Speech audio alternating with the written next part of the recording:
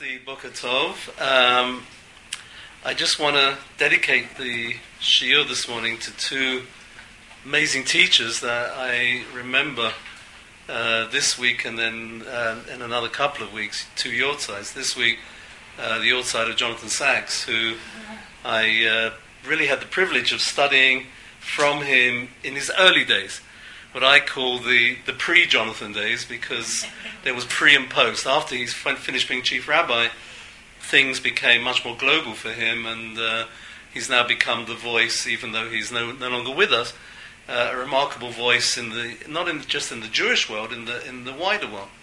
And his Yortzeit is, I think, this week, and again, may his neshama have an aliyah.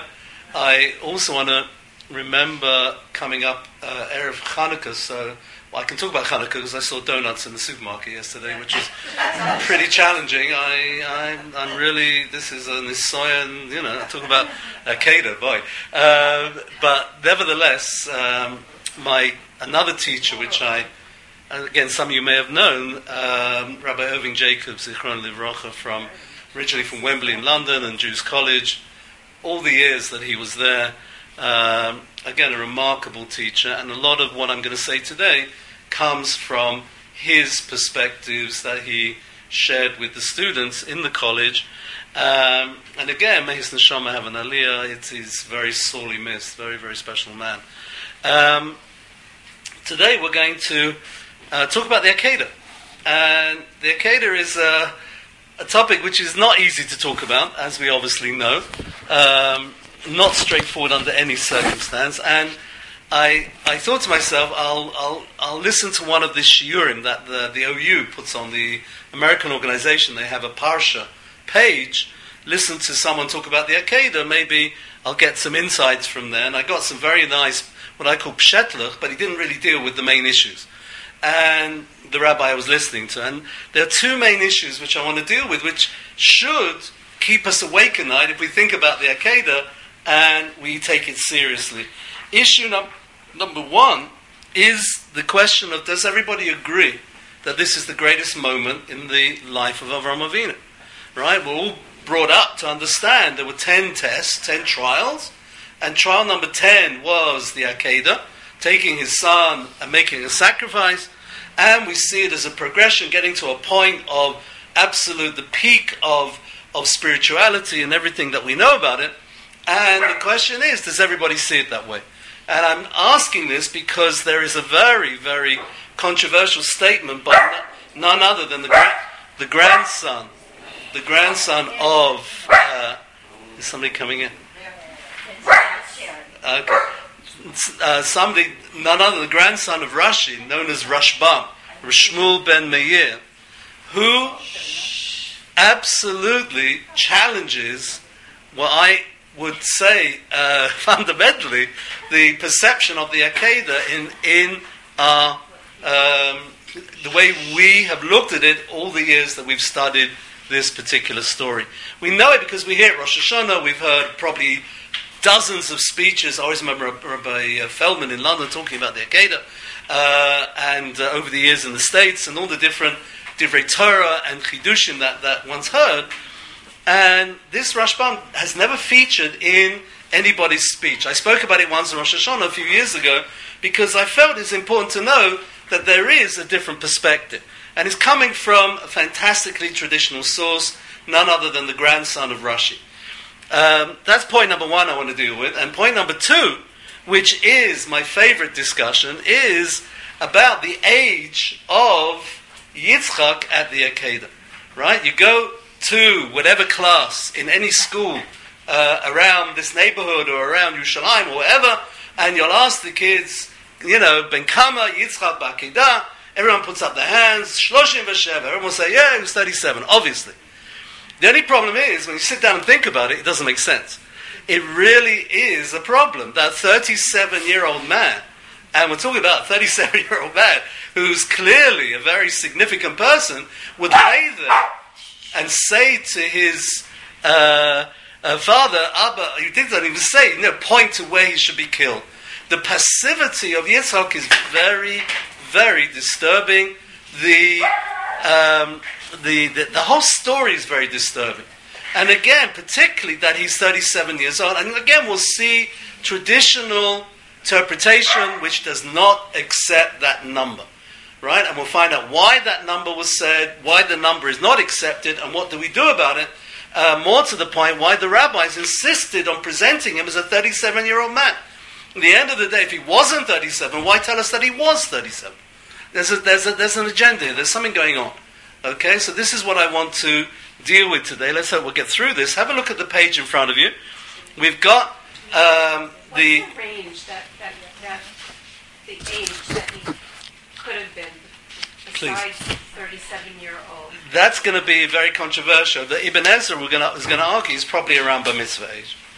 Right? Tosfot will argue he's going to be, Tosfot meaning again the grandchildren of Rashi, going to argue he was probably around his early 20s.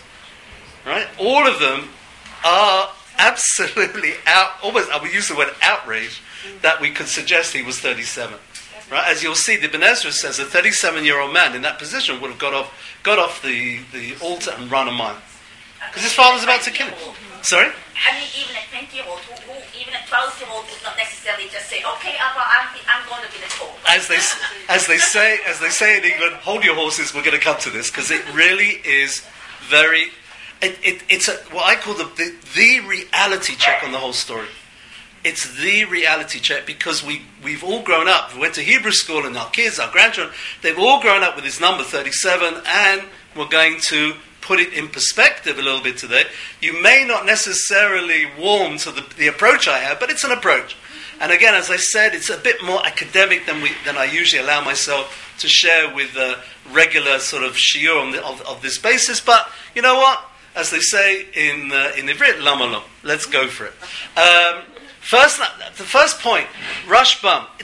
What I've got here on the page 1 is the build-up to the Akedah, the few psukim before the Akedah takes place. In other words, the end of chapter 21 of Bereshit and the beginning of chapter 22. Just going to read the psukim. Vayichtu brit be'Be'er-Sheva. If you're in Be'er-Sheva at any time, you must go and see the well of Abraham. It is a phenomenal exhibit in Be'er-Sheva. Right? We were there a few months ago.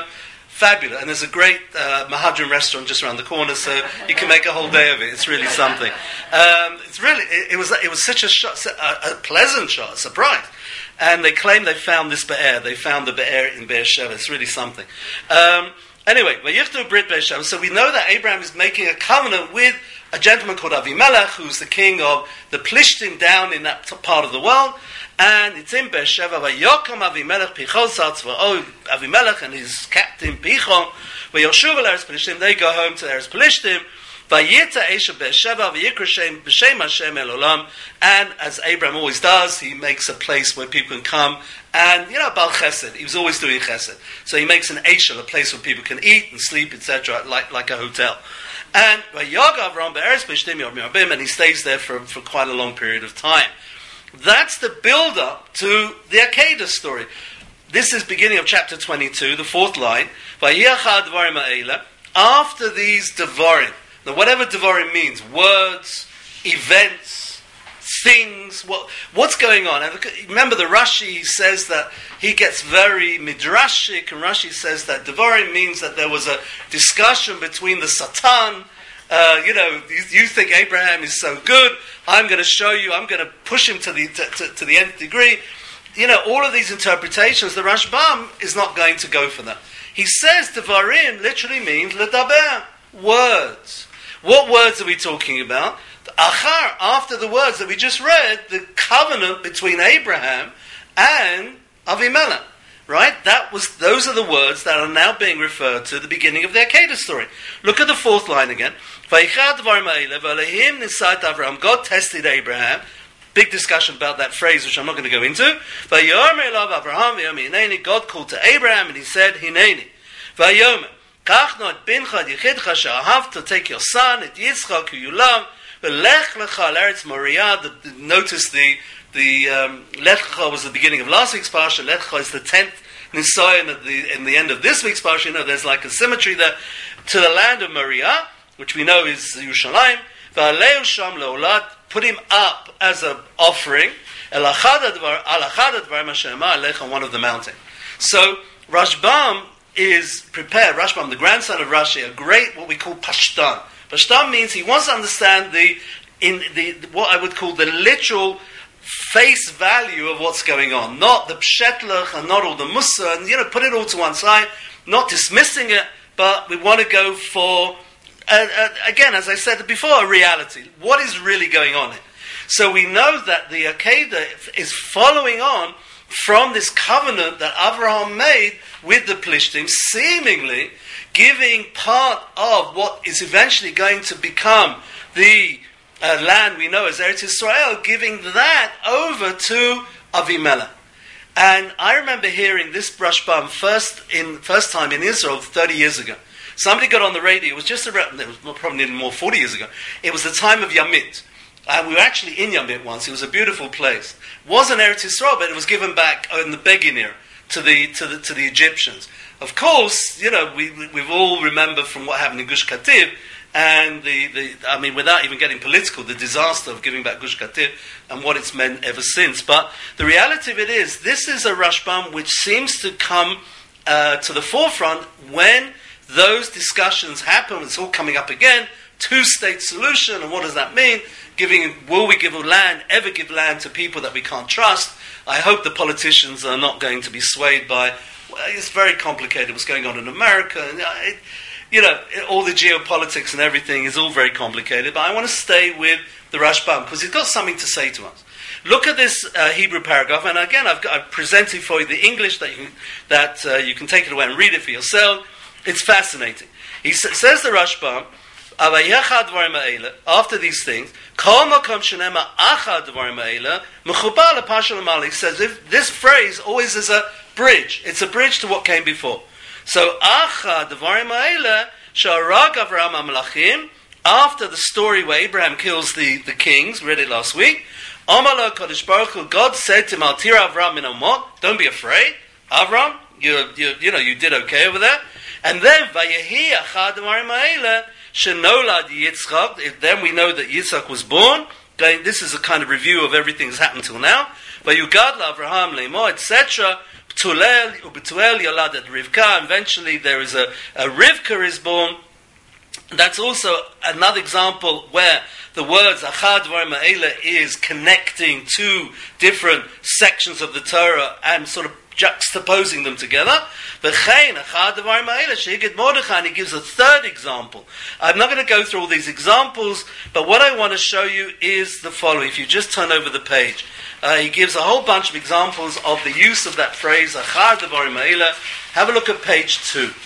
Page 2 says, if we're going to link the story of Avimelech and Avram, and what Avram agreed, the covenant that he made with Avimelech, and we link it to the Akedah, we're going to come to a rather radical and quite surprising conclusion.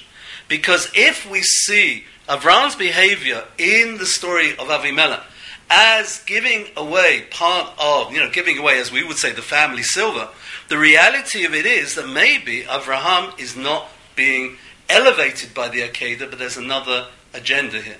Look at what the Rashbam says. The second paragraph on page 2. V'lehim nisait Avraham, God tested Abraham, kintoro v'tza'aro. Look at the English. God now subjected Avram to a painful test, something which was bound to cause him grief.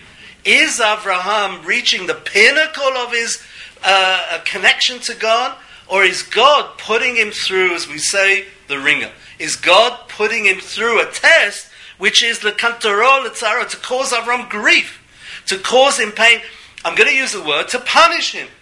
This may very well be, the Akedah may be a punishment. It's a shocking thing to say. We've never seen it like that before. And if you've never seen the Rashbam, you'll know this is a pretty radical change from the way we view it. But he says it. And look what he says. Back to the Hebrew, top line of the Hebrew. Etc. He's playing around with that word nisa as a test, as a trial, as a putting through somebody else through a significant amount of grief. Masam Riva, that famous place where there was grief over the well. It's also called use the word masa, etc., etc. Now let me just see where we're going. So it says like this, second line, Klomar, the third word on the second line, Nitga'eti beben, Nitga'eta beben. So God is saying to Abraham, you became so proud that you have a son, Shanatati lecha lichrod, that I gave you, lichrod berit beinechem bein benem, and now you went and made a covenant with the Plishtim, and you are now sort of connected to them. V'ata lech v'aleu leolam. Take your son and make him an offering. Ure'ei ma ho'ila kritut berit shelcha. And then let's see what your covenant comes to. You'll have a covenant with Avimelech, but your son won't be alive. Basically, what is happening here, says the Rashbam, is that God is saying to Avram, you overstepped the mark. It's staggering what he's saying here. And he says, V'chei matzati achaka, whatever mem, I don't know what the abbreviation is, Shel Shmuel. In other words, he finds in the book of Shmuel, and it says, remember, there was Beersheva, 7 wells or 7 offerings there, and the number 7 features very often in the relationship with the Philistines in Tanakh. Where does it talk about it? It says in the third line, Vayi Aron Hashem, the story of the captured ark. Be'eretz Plishtim, Shiva Chodashim. It was in the land of the Plishtim for 7 months. It was away, it was captured, it was gone. And the Jews were really panicking over that. Beginning of Sefer Shmuel. Katav et Sheva Kvasot Atzon Tikach Biyadi. And there's a reference to 7 offerings. I think this is the story of Balak. Amar lo HaKadosh Baruch Hu, At Natata lo Sheva Kvasot. You gave Avimelech, God says to Abraham, you gave him 7 offerings. Chayecha bayolai shebanav osim sheva milchamot. You're going to suffer 7 wars with your grandchildren and beyond. Unbelievable. Im banecha v'notzchim ota. And not only that, but they're going to win. The first war, which is mentioned in Sefer Shmuel, the Plishtim win. And the ark goes down, and the whole story till he came back, and it's a whole parsha. Davar, or another interpretation, chayecha bayolai. Hashem is saying to Avram, Shebanav horgim sheva tzadikim abanecha. Never 7 righteous men are going to be killed by the Plishtim. If this is not a punishment, I don't know what is. And who are the righteous men? Shimshon, Chofni, Pinchas. Shimshon, we know Samson, Chofni, and Pinchas, the 2 sons of Eli. Shaul is killed by the Plishtim. Ushlosha banav, Yonatan, and Malkishua, and all the sons over there. Dov acher, another 7. Chayecha shebanav machrivim sheva mishkanot. Nebuch, they're going to destroy 7 mishkanot. In other words, 7 places where the holiness of God dwells. Ve'eluhein, Holam Moed, Gilgal, Nov, Shiloh, Givon. All of these places were eventually taken over and destroyed with interaction with the Plishtim. Ubeit Olamim, and twice the Beit Olam. In other words, meaning not the Plishtim direct, but the non-Jewish world came and destroyed the 2 temples. It's really serious. And Dova Achesh, Aron Mechazeh B'Sadei Plishtim Shevachadashim, the ark is there for 7 months. Ve'lokim Nisat Avram. So the Rashbam says, you've got to be real. Is the Akedah the greatest moment of Avram's existence, or is it a moment of I'm not going to call it failure, but certainly recognition of Avram, maybe you're just overstepping the mark. Now again, I'm not here to God forbid, to criticize or to say negative things, but I think we've got to think through the Akedah, which we've always seen as such a trailblazing event, and please carry on looking at it like that, because that's I would say the majority of people, how they see it. But let's be real and let's try and understand that this is not a normal run-of-the-mill event. And if it's not normal run-of-the-mill, we can allow ourselves maybe to think the expression out of the box a little bit and see the Akedah in possibly different terms to the way we have seen it before. Is this the only interpretation? No. But as Rabbi Jacobs always used to say, it's always good every so often to have those, I've forgotten how he put it, things that you've grown up with, right? Being challenged, things that you've assumed, things that you've always, they as we say, Yehorig Val Yava, they can never be changed. The reality is, the beauty of Torah is that as we get older and as we think about it, maybe we can see a contra Not that I want to stay with the contrast, but let me look at it in those terms. And of course, the Rashbam here is a tremendous warning about the land of Israel. Don't give up the land just on a I wouldn't say on a whim, but certainly don't give up the land when we are told quite clearly this is the inheritance of Am Yisrael. We don't give away Eretz Yisrael. This is very, very clear. Now, the Rashbam lived in France in the 11th century, dreamed of Eretz Yisrael, but never came anywhere near Eretz Yisrael, as far as I know. But it's a bit of a wow, this. It really is a bit of a wow. I'm interested to hear your reactions, whether you're too outraged or silenced or whatever.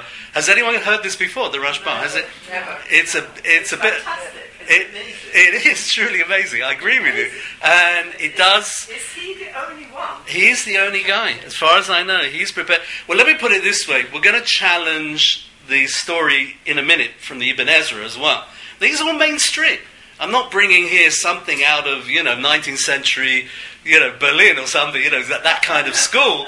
This is all coming from mainstream Rishonim. This is the stuff that we, Rashbam, we learn on Gemara all the time. Ibn Ezra Ibn Ezra was amazing. The Kotzker Rebbe said, I don't know where the Ibn Ezra got the shoulders from to carry that amount of Yirat Shamayim that he had. Kotzker understood what Ibn Ezra was doing. Nechama Leibitz, I mentioned a few weeks ago, she said she always loved teaching Ibn Ezra to a more Haredi crowd because they always thought Ibn Ezra was a professor in university. They didn't know who he was. And she would say, Professor Ibn Ezra Omar. And everybody in the audience sat up. What do you mean, professor? Because she said that they thought he was so academic, and they don't realize there is a Masorah. I don't know if it's true that he's actually buried in England. There is a suggestion. He writes about the fog in London. He compares the plague of darkness to the fog. I remember the smog, 1962. Some of you will remember. I was young. I was walking to school, and I couldn't see my hand in front of my face. It was terrible. And anyone had asked me in those days, I don't know what they did. It must have been very bad. And the Ibn Ezra talks about the fog in London as an idea of the mamash, yomesh achoshet. It was like a tangible darkness. So he obviously was in London. And some say he's buried, I think they say even in Cornwall. He got down as far as Cornwall. To go for a holiday, go to Torquay is a very nice place to go. I mean, those who know England will know that's not a bad option. He may have gone down, who knows? He may be buried there. Most people, I think, say he's buried in Italy, but we don't really know. But we have his... Where did he live? Sorry? Where did he live? Again, mainly in Europe, but he was travelling around. He was a travelling professor. And therefore, the students wrote down his comments, which is why they're usually very cryptic, not easy to explain, but there's a world of interpretation. I'm just going to share with you something now. All right, that's point number one. Look at my conclusion just at the bottom here. According to the Rashbam, the Akedah is not the greatest moment of Avram's life. Precarious decision to give up the land. It's a talking point, and something that I think you should just put into your... I used to say Rolodex, but now I would say into your saved thoughts on your computer, because it's really important. It's really important. Sorry? No, I forgot that phrase. Yeah, remember that thing, right? They were fun. Much more fun than this ridiculous machine we play with. What would the Rashbam say that was the greatest miracle? That's a good question, and I don't know. I would have to go back and look through and see. It's a great question, and I don't know. What would the Rashbam see as the pinnacle? Maybe Lech Lecha. He would say the very fact that he picked himself up and left his surroundings and his home and everything else, that would be the pinnacle. But this clearly for him is not. And it's a bit surprising. I would never stand up in front of a class and say this without showing you the text, which is why I showed you the text. Look at number 2, because if you're upset about number 1, I hope you're not, but number 2, I'm just going to pass around this. I picked this off the internet, 2 images of the Akedah. And I'm just going to ask you, image number 1, just have a look at it. The question is, how old is Yitzchak in image number 1? And how old is Yitzchak in image number 2? Right? It's like at the optician when they show you, What are these images from? They're from, I got them off the internet. One is Caravaggio, which is presumably, mainstream Christian, right? And then the bottom one is 19th century Tzfat. Interesting, right? So have a look at the 2, and just, again, what would you say, if anyone wants to be brave, what is image number 1 giving us a kind of, let's use the framework of where Yitzchak is, what age range we're talking about, as opposed to image number 2. Image number 2 is very distinct, very Jewish, I would say. Image number 1 is very not Jewish, or maybe not so much. We'll see in a minute. So which one is the Jewish one? The bottom one, which is more of a, it's like a sort of a caricature, but they're both very, very interesting. I'll just let it go round just a little bit more, and then we'll have a kind of. He was 37. Well, hang on a second. Hang on. Look at these images. What would you say the top one when it comes to you? How old is he in the top one? If anyone wants to be brave, is a young boy, right? Put him as a teenager. Yeah, even young. Yeah, maybe with the hair, I suppose you would say, but maybe it's like deceptive, but around 14 or 15, I would say that would be my number for the top image. What's the distinction about the bottom image, which is the more Jewish interpretation? Yitzchak has got a nice spitzbeard. Have you seen the spitz over there? Yeah. Right? So that already places him, I would argue, at an older stage of his life. According to Jewish tradition, go to Rashi, 37 years old. Right? So even though it's not clear there, but I would say in terms of the presentation of Yitzchak walking in front of his father, a much older person than in the top image. It just very interesting. And I could have produced another 10 pages like this, but I thought this gives you the contrast.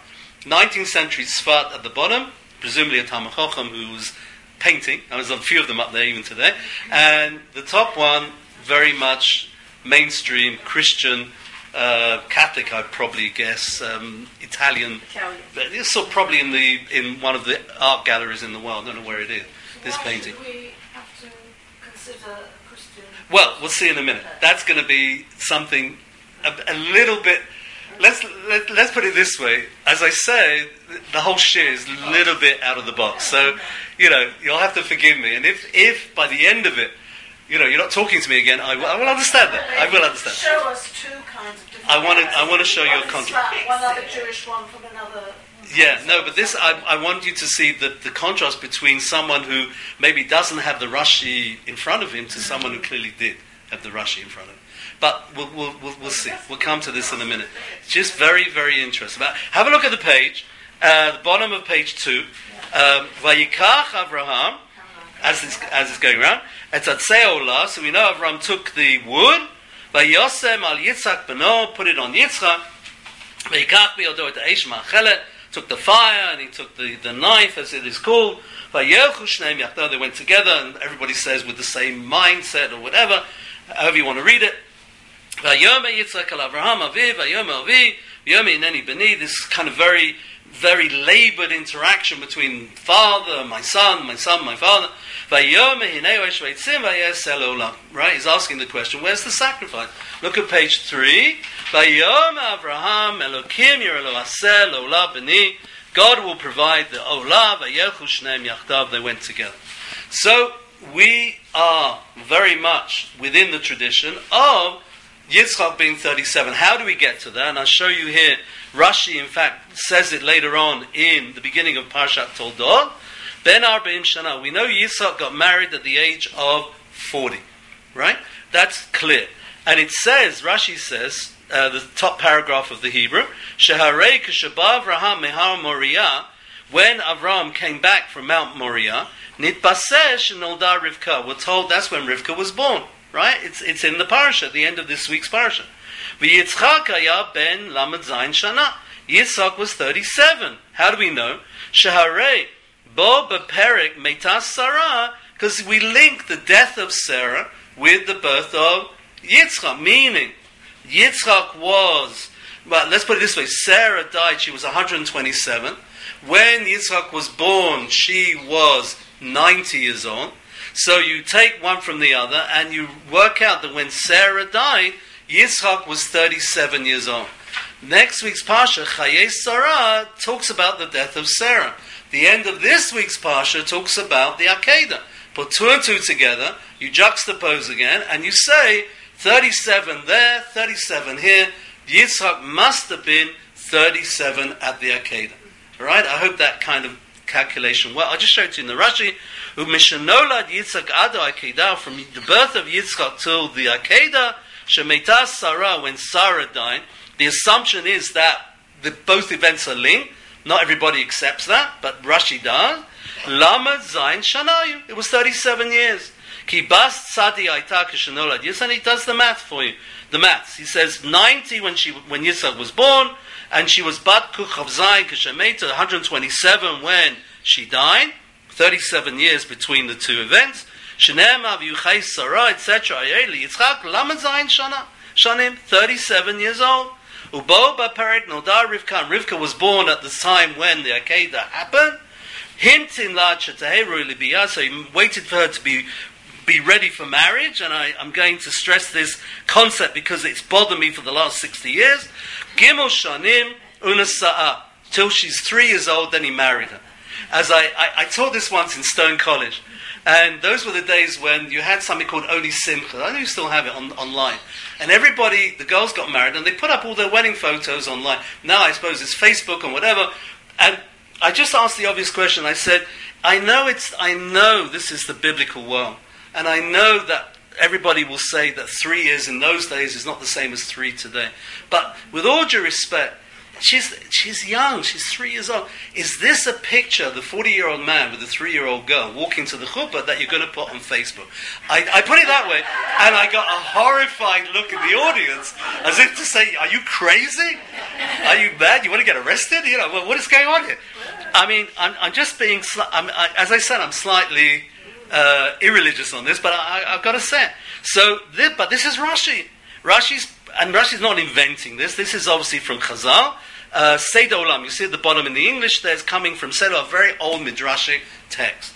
So I'm asking myself the question, a very significant number of questions. Number one, the 37, does it make sense? You'll see in a minute, Ibn Ezra's got a real problem with it. And more to the point, if we do insist that he's 37 at the Akedah, and he was 40 years old when he got married, and Rivka was born at the Akedah, and she was only 3 when they got married, is that really, can we really go with that? And we've always had, right? To this very day, I think all of us have never really raised that question. We almost think it's sacrilegious to ask the question. But the Ibn Ezra sort of, he plays, I'm not going to say devil's advocate, it's not the expression I want to use. He just asked the questions that maybe we were just afraid to ask. Look at Ibn Ezra here. How old was she when she had the twins? What does it say? It was another 20 years. Yeah. Right? So, 23. When she's having the twins, at least that's okay. But when she's married, I mean, it really is, it's mind-boggling what's going on here. If you accept, and of course it all hinges on the Akedah and the death of Sarah being connected. And you'll see Ibn Ezra is not going to buy it. He really isn't. They're two separate parshiot. They're two separate events.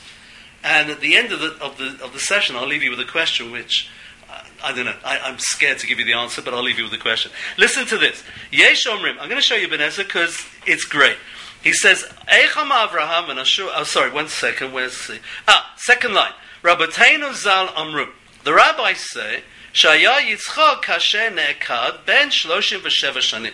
Ibn Ezra says in the second line there in his commentary that according to rabbinic tradition, Yitzchak was 37 years old. So he doesn't rule it out. He mentions it. He says, "V'im divrei Kabbalah nekabel." It's a tradition. We'll accept, like Tevi, tradition, and it's a tradition. However, umiderech svara. This is so Ibn Ezra. He says, let's sit down and think about this for a second. He says, "Ein ze nachon." I wouldn't have said that, but he said it. It's not right. It can't be right, is it? Shehaya ra'ui. Shetiyeh tzidkat Yitzchak galuya or gluya yesacharo kaful misachar aviv shemasa atzmo b'ritzono l'shchita. Firstly, if you say it's 37, it's got to be Yitzchak is the bigger hero than Avram, because he's handing himself over to shchita.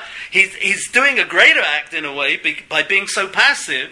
The aim b'katuv mumal Yitzchak, and the whole story, Yitzchak is like a silent partner in the whole story here, and it really should blaze the incredible sacrifice that Yitzchak made, and he's not really the focus. It's Avram's the focus.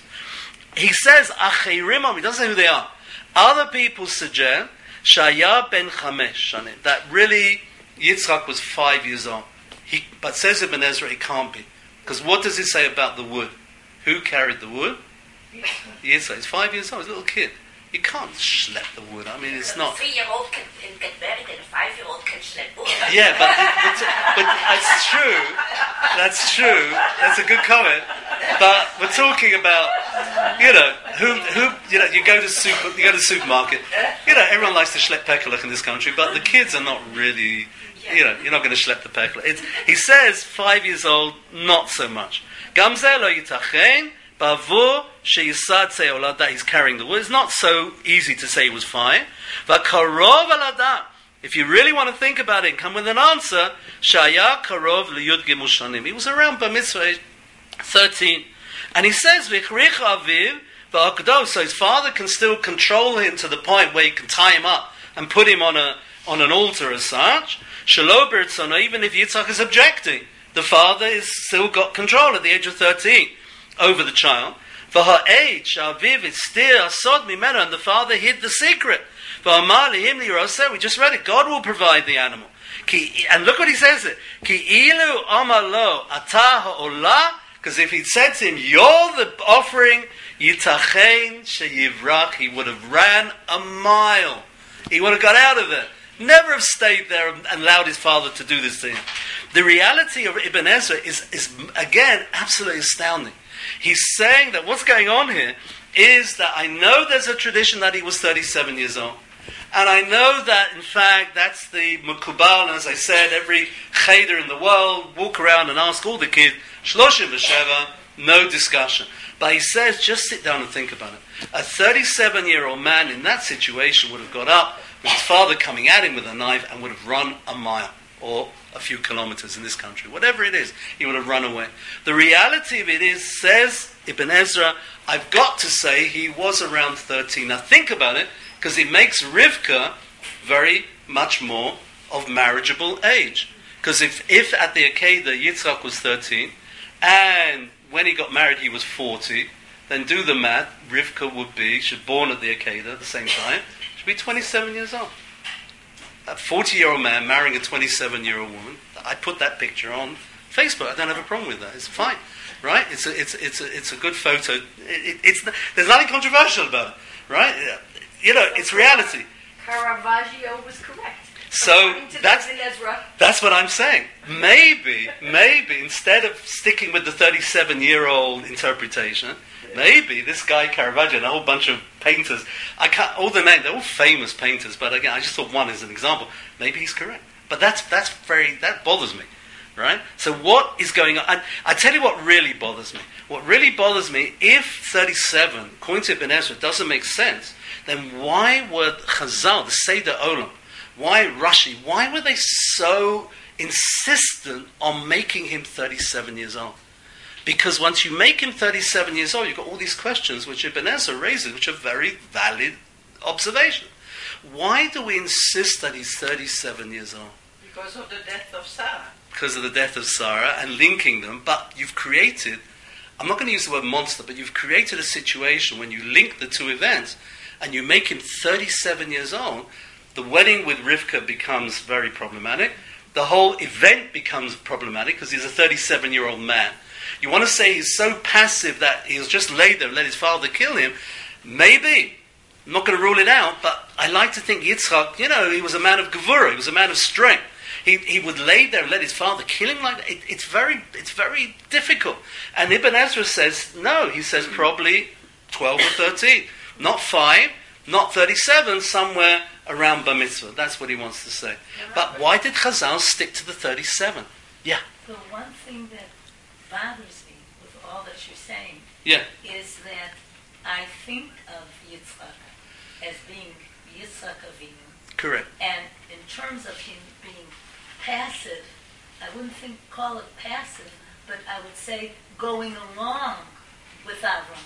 And that's what we've all said. Correct. And so what we've learned. From what you said, that's the only part that bothers me. That's it. And Ibn Ezra is not prepared to accept that. Look at his words. Yitachen sheyivrach. He's going to run away. He's not going to lay there and let this happen if he's 37 years old. I know that's the way. I've always been I remember hearing Shurim from Ramatio Salomon spoke about it in those terms because of the DNA that we've got from the Avot of being able to be Moser Nefesh. There's beautiful hashkafot coming out of all of this. But the reality of the reality is this the real deal? Is picture number 1 correct or picture number 2 correct? This is really what I'm asking. And it's fascinating. Just questions, 1 and then 2. Yes. It's just Sorry. For me, the language of Vayechu Shnehem Yachdav Yes. has been very, very important. And Right. partly because I also use it to tell people about what the better relationship you can have with a parent. Yes. Yeah. Because that's my work. Yeah. That's not the point. The point I'm raising it is because it actually says it twice. Yeah. And the Torah doesn't tell us the conversation that took place between them. Right. What it does tell us is something about the fact that they were together in what they were doing. And Yeah. there's no question in my mind that he knew jolly well. He knew jolly well what was going on. I understand Vayechu Shnehem Yachdav because it was also said twice that he was acquiescing in the task that his father had been given, and that he was prepared to do it. Yeah. And that after all, there are lots of interpretations about the kind of person he was as a consequence of having been through this Correct. enormous thing. Correct. For me, that had been always a satisfactory. I'm not saying this is very exciting. This I'm not is saying it's very exciting. truly Yeah, going in I another find direction. it very mind-blowing. Yes. But I just feel I want to put on the table the significance of that language which isn't being mentioned. Excellent. Excellent. And I think you're absolutely correct in doing so. And as Ibn Ezra says, Kabbalah Mekabel, it's a tradition and it's a beautiful tradition. But it's not just Kabbalah, it's actually in the text. It's in the text. And that's why Correct. I think it's very important. Although again, Ibn Ezra will say, even though Yachdav means they walk together, but there's no... They went together. Yitzchak doesn't know.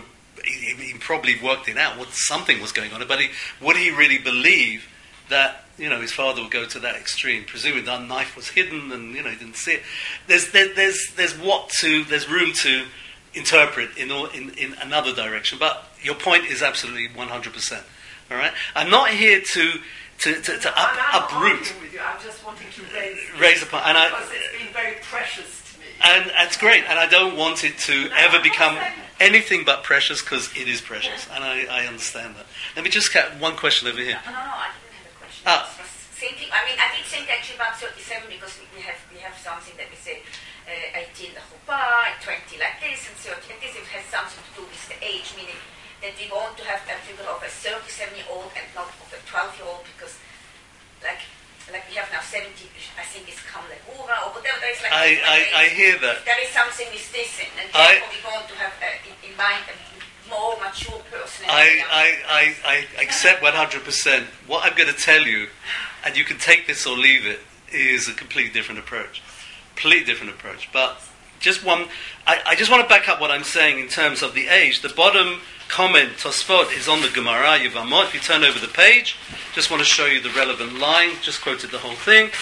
He quotes the second line after he says that Rivka was 3 at the wedding. You see page 4, the second line in the Hebrew at the end. V'harav Reb Shmuel Chassid Mishpira, one of the famous communities in the Middle Ages in France. Rabbeinu Shmuel Chassid Hochiach Shaita Bat Yudana. He says she was 14. So, according to, and without going into all the details of why he gets to the number 14, it doesn't make her 27 like the Ibn Ezra does when she marries Yitzchak, but let's say she's 14 at the Akedah, and Yitzchak marries her when he's 40, so what would happen is that, we're seeing here that, one second, we're saying that, when they got married, she's 14.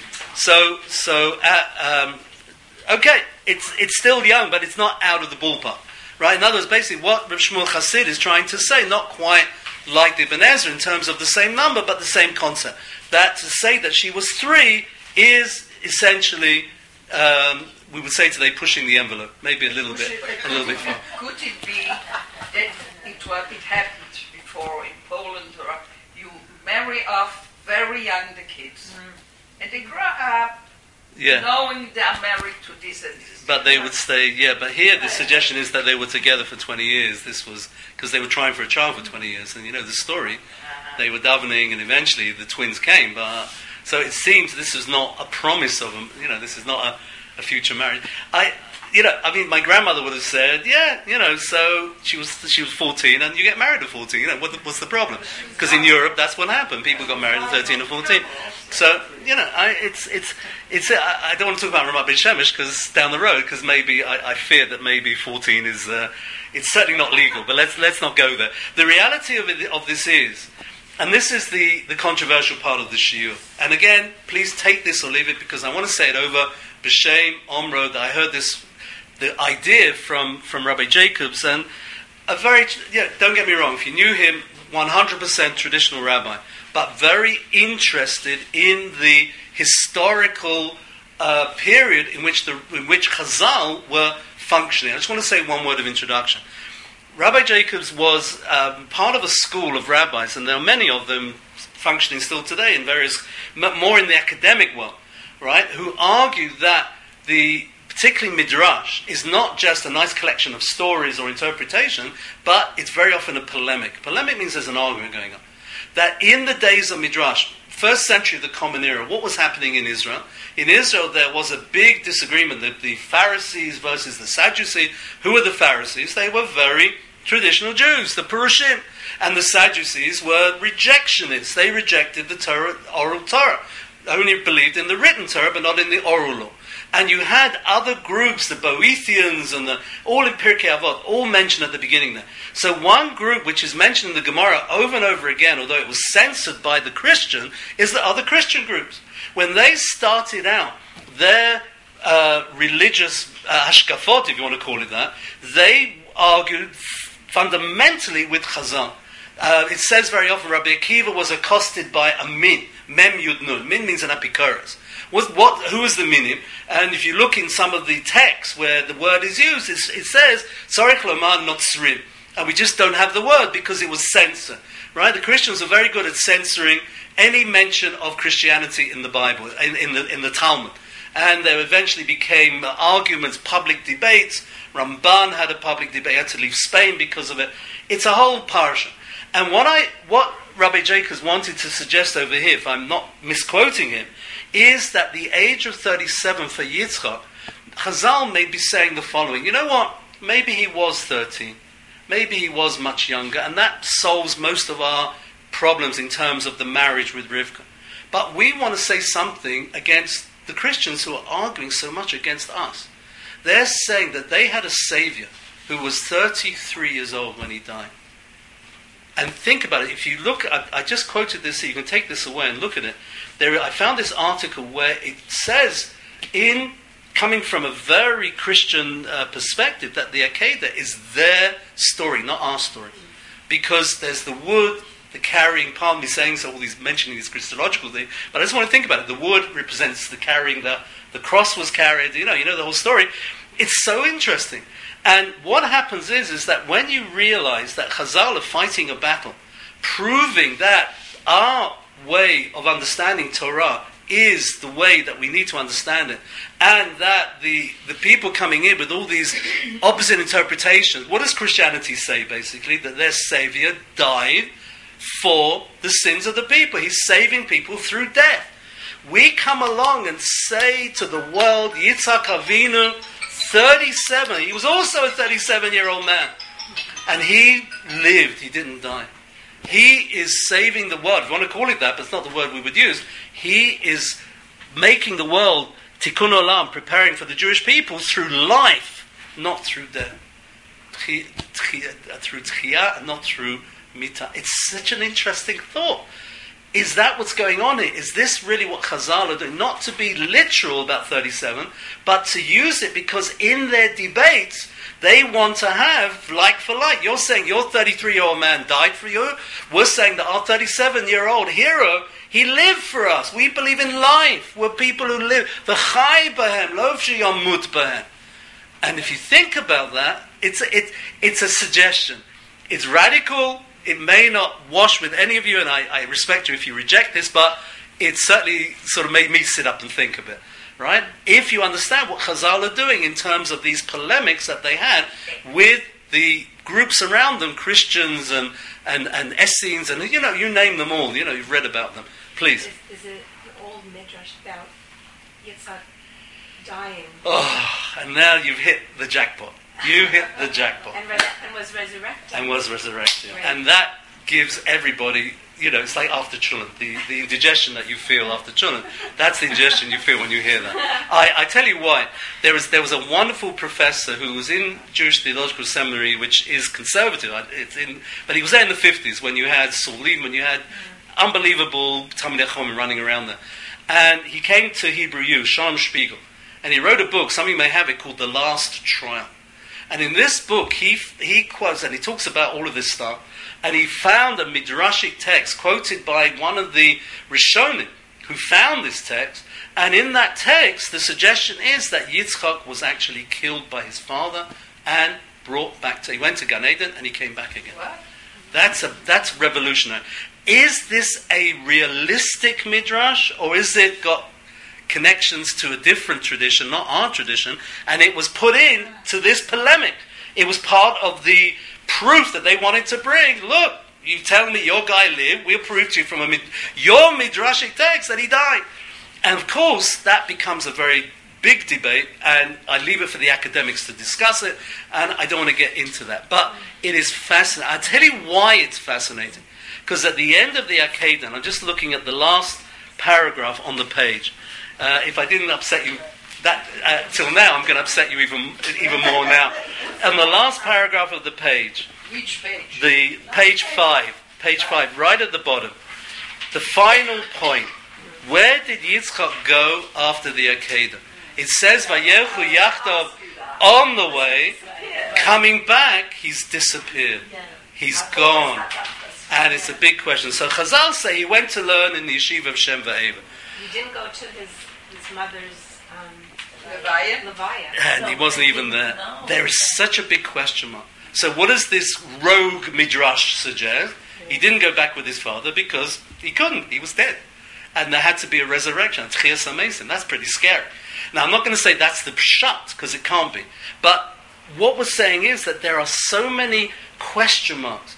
You know what you can suggest? And this is so radical. Avram Avinu, I know he was a credible man.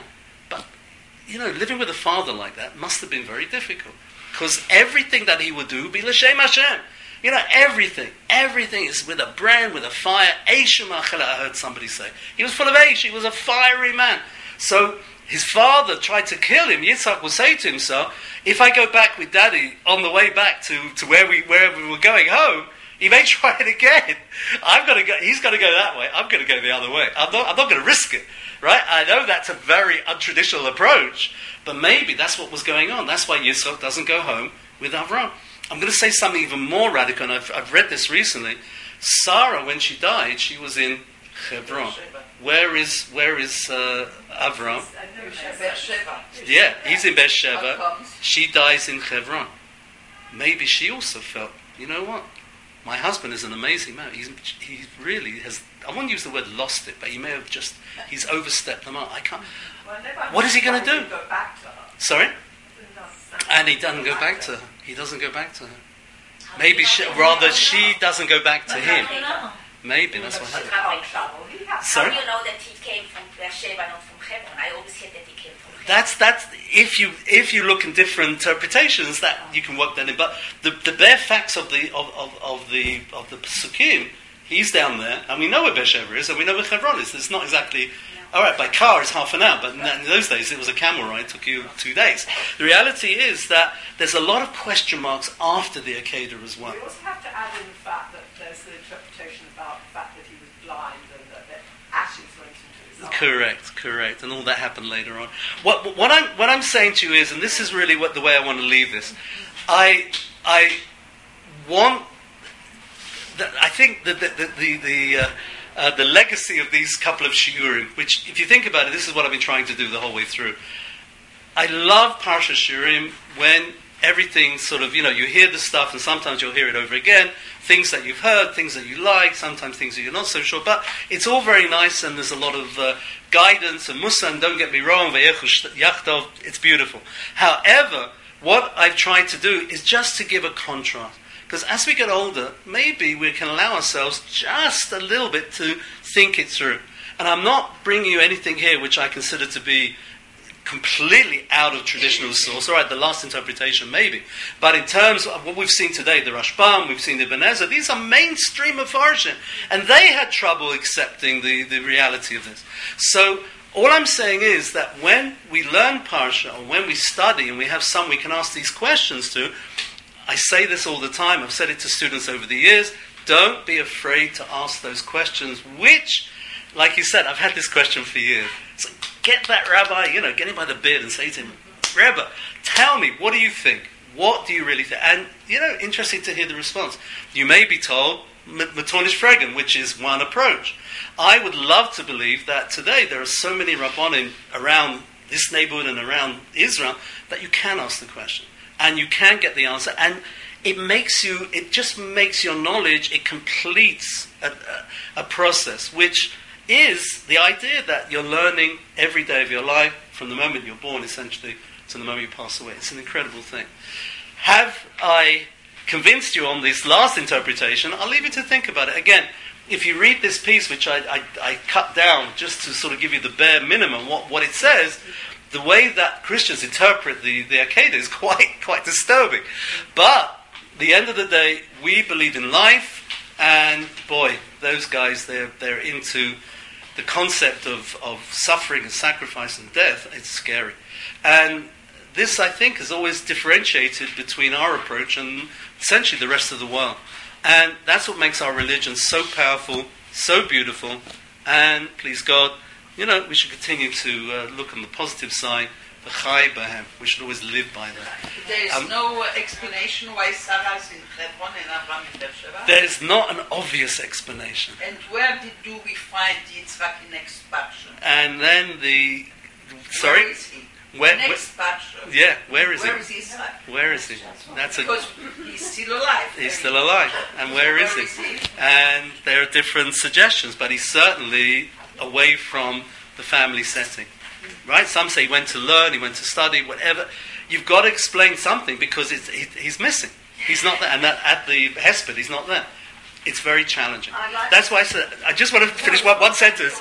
I just want to say that I'm leaving you with something to think about. I don't want to give you the answer because that would be boring. I want you to go away and, read about this. Look at these beautiful Sfarim coming out on Sefer Bereshit. So many interesting books, Magid and Koren and all. They're all fantastic because people are into this stuff now. And you grow from this. You become a better person, a more knowledgeable person. I don't want to spoil the grandchildren's perception of 37, so please don't go into all that stuff. But for yourselves, maybe just to be a little bit more aware. I'll leave it at that. Thank you so much.